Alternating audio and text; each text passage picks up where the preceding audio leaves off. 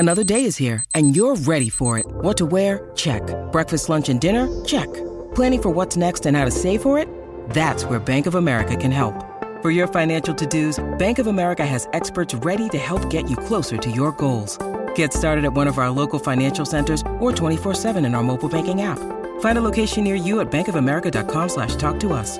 What would you like the power to do?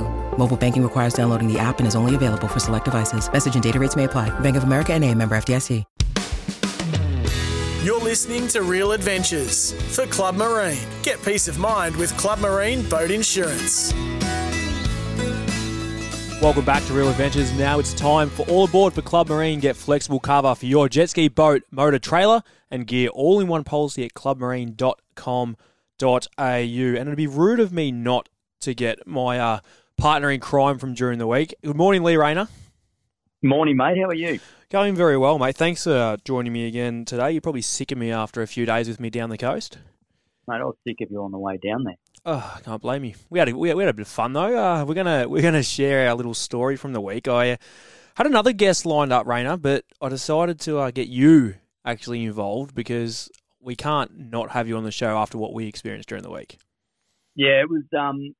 I suppose it's one that goes in the memory bank for the rest of your life because it's fishing you dream of, but you never necessarily expect to see. And we literally had that, and my body hurts enough right now to prove it. I'm exactly the same. I've got bruises that have come out on my quads from where the gimbal was sitting. But what we're talking about is Lee and I headed down to Portland. There's been a great barrel tuna bite, as I've reported in the show last week and whatnot. And I rang Lee, I reckon it was the end of last week, I think, or the week before. I rang you and said, we've got to go down. How you looking? You said, yep, let's go. I'm going to Darwin next week, so let's go before there. And we didn't mess around. We couldn't find a third person to come with us, could we? No, we couldn't, mate. It was a short notice thing, and look, that's the reality of it. Often to get on that really good fishing, it's you've got to drop everything and run. And we were both able to in this instance, and it paid off. Well, speaking of paying off, we didn't think it had when we went out of the... we didn't go out of the harbour when we were sitting on the boat for an hour before we launched because we had about, 30 knot winds before we launched?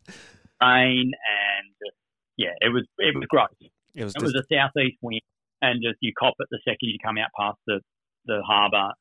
But, we poked our way out. It was disgusting out there. There's no other way to say it. But we went because we knew the weather was going to come better through the day. So we were at the worst of it when we first went out. So it was only going to get better from there. But we got lucky, mate. That weather came far better than it was us too. It did. We ended up fishing in pretty much from lunchtime onwards. I reckon we had under 5 knots for pretty much the whole afternoon realistically. And the swell, it all just flattened out as good as you could possibly get it. And I'll let you share exactly how it sort of panned out and what actually we seen. Yeah, just look, the morning was quiet. That's what I've been telling everyone, and it was. And then when we were just watching and then just watching birds heading west, so we just kept tracking whoops. And then we were even tracking the angles they were flying at. And we ended up, down between the lighthouse and Bridgewater, and there was just birds everywhere on a workup. We got there, made the passes over it with lures no good, and then pulled up, chucked a bait in, and as they say, the rest is history because we spent the next, so that was at about 1:30. Yeah, we hadn't had a fish before. Yeah, pretty much 1 o'clock. 1 o'clock. We landed our last fish at 6:45. That's the photos I have on my phone. It was 6:45, and in that time we had 7 bites, got 6 tuna, and we spent 2 hours on a big one. So we lost a lot of time, and that was pretty frustrating, wasn't it, mate? Because there was a bit going on. It was actually a pleasure watching you suffer for 2 hours on 12 plus kilos of drag, though. It was great. Yeah, great. I think so. But look, people go, how did you manage to catch 6? It's a pretty simple formula. We kept one, the very first one that we got, and that was about 80 kilos.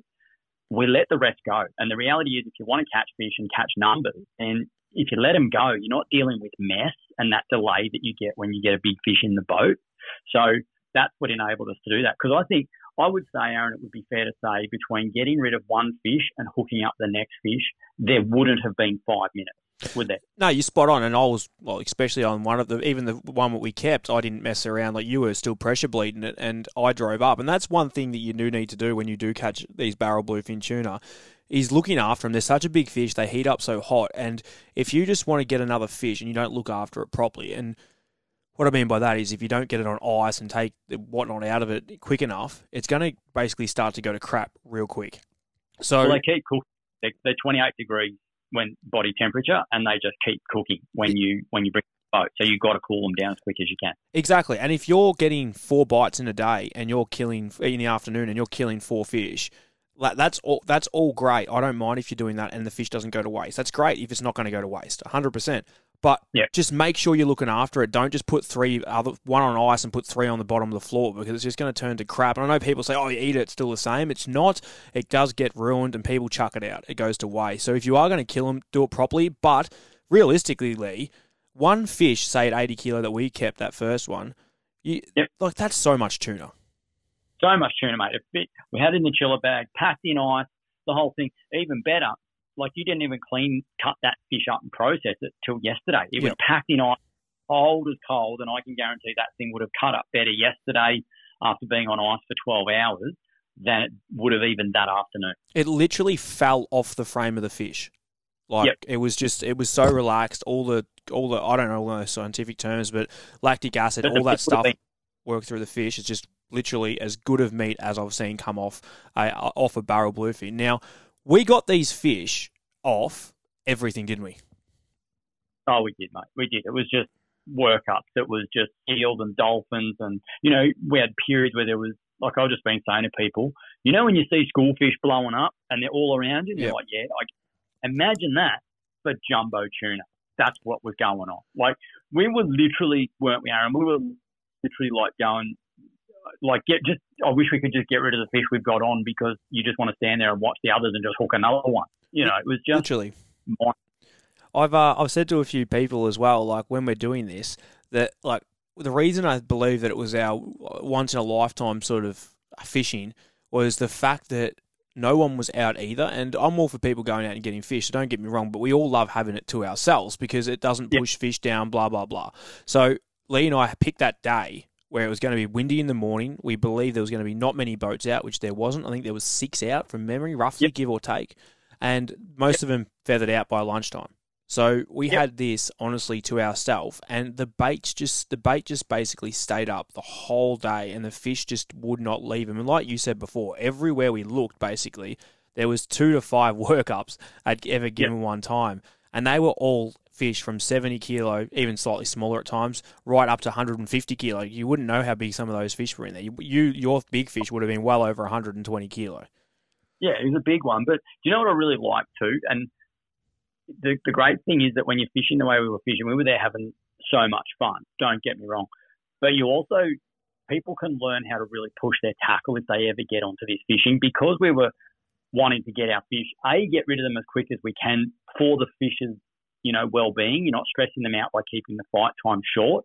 So doing that, we were pushing heavy drag, hands on spool, giving the fish everything that we physically could. Like on that big one, I was on 12 kilos of drag from the moment that I hooked it to the moment that we got it.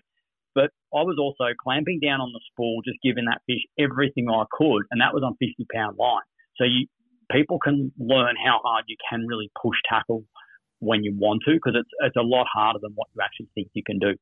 Now, Lee, you and I are going to speak about this for a long time, and I think there's plenty of people talking about what we experienced, because we got probably David Attenborough footage, let's be honest. We got some of the best footage that we're going to slowly trickle out on our social media pages, so make sure you check that out, and we will keep that going for you over the next few weeks. But like I said, we could talk about this for a long, long time. Lee, I'm going to have to let you go, mate. Thank you for joining me during the week, having a blinder of a session on the barrel bluefin, and more importantly, thank you for joining me to talk about it this morning on Real Adventures.